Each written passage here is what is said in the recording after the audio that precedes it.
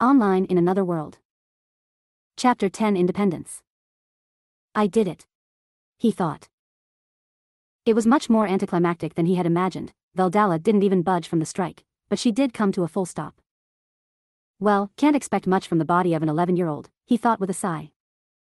The scarred, but beautiful, rowdy woman looked at him for a moment. In place of surprise, Veldala's expression instead turned to a fierce smile as she slapped the spot where she was hit, laughing out to the azure skies above. Nicely done, kid. Veldala smiled wide, smacking her stomach again, which didn't even show any signs of being hit. Hey, he bashfully ruffled his own mixed-colored locks. Julius wasn't kidding with that letter he sent. You're a natural. While your skill with the sword itself is still lacking in some areas, you definitely have a mind for combat, Veldala told him. It was something he didn't expect, but the rough, battle-loving woman properly gave him an evaluation. You were able to make use of your surroundings, and even lure me into a trap you set throughout our training. How exciting. Veldala looked at him as if a moment from drooling. Hey, kid, have you ever thought about becoming an adventurer? Huh. I haven't really thought about anything like that, why? He asked. Veldala slapped him on the back a few times with her usual, boisterous laughter. It'd fit you well. You'd shoot up the ranks, especially with me by your side. Oh, really? He laughed, not really knowing what to say. Anyway, we can leave that for another time. What was it about your prize you wanted? I think it was something with my chest. I don't know what value that has for you, though, Veldala said. The crimson-haired woman seemed genuinely confused by why anybody would be interested in what he called the double DS on her chest. He smiled ear to ear with the topic he was truly interested in being brought up. A deal is a deal, right? You said I could touch them if I landed a hit? Yeah, sure. I just don't see the merit in it, but if you want to, go ahead.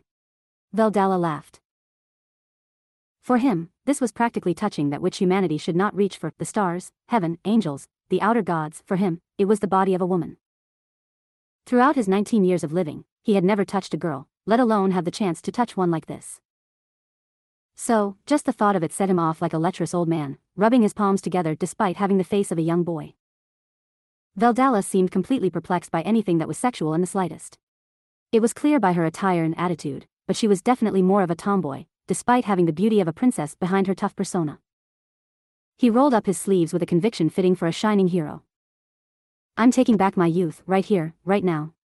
It's time, we're finally going to grasp the twin mountains of boys' dreams. He thought. As he reached up towards the wonderful mounds that loomed over him, it was reached. Emilio had found paradise. Soft. They're like marshmallows. She's got a lot of muscle, but I guess some things never change, he thought. Hey. You've got a weird look on your face, kid. Is this really enjoyable? Veldala looked down at him with a straight face. It's just about the best, he said. While he was caught in the splendid moment that was reaching for the summit of a boy's dreams, he immediately withdrew his hands as the front door to his house opened. Hey, Emilio, Veldala. How's the training coming today? Julius stepped out, carrying a sack over his shoulder. Veldala smiled. He just landed his first hit. It was a spectacular one, I'd say. Julius looked surprised before a proud smile came over his lips as he looked down at his son. Really? He nodded bashfully, scratching his cheek. Yeah. More than praise, he was praying the red-haired woman wouldn't blurt out what their deal was that made his resolve capable of winning possible in the first place. Your boy is really something. He made a bet with me if he landed a hit. If he won, he was allowed to feel my chest. Haha. I don't get it, but somehow that was enough for him to man up. Veldala laughed. He immediately wanted to shrink away and die of embarrassment as Julius looked over at him. Emilio. Julius said his name. Expecting some sort of punishment, he closed his eyes, only to be surprised as his hair was ruffled by his father's hand. Attaboy, Emilio. You've got Dragonheart blood in you. There's no doubt about that. Julius smiled wide. He received some playful slaps on the back while listening to the laughter of his eccentric father. Julius used to be handsy with me too, back in the day when he partied together. He always had this pre-dungeon ritual where he groped my chest. He said something about it increasing his vigor, Veldala explained with a smile. I was young back then. Julius laughed off her words. Seriously, what kind of family was I born into? It's perfect. He thought. His father hoisted the sack up in front of him. Anyway, Emilio, can you do me a favor and turn this in at the guild center? He looked at the item for a moment, nodding as he took hold of it, instantly dropping it to the ground as he hoisted it back up with a struggle. It's heavy, what is it? He asked, holding it over his shoulder.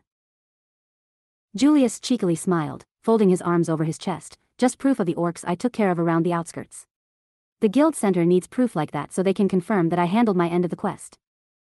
I see, he said with a disgusted expression.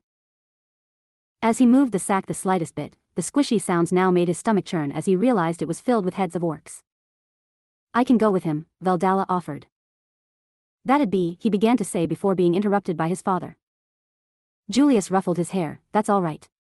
Emilio needs to learn some independence, right? Right. He sighed. You're not going to be a kid forever. This is good for you. Julius told him with a smile. To him, it seemed more like his father lightening his own load by having him handle the grunt work.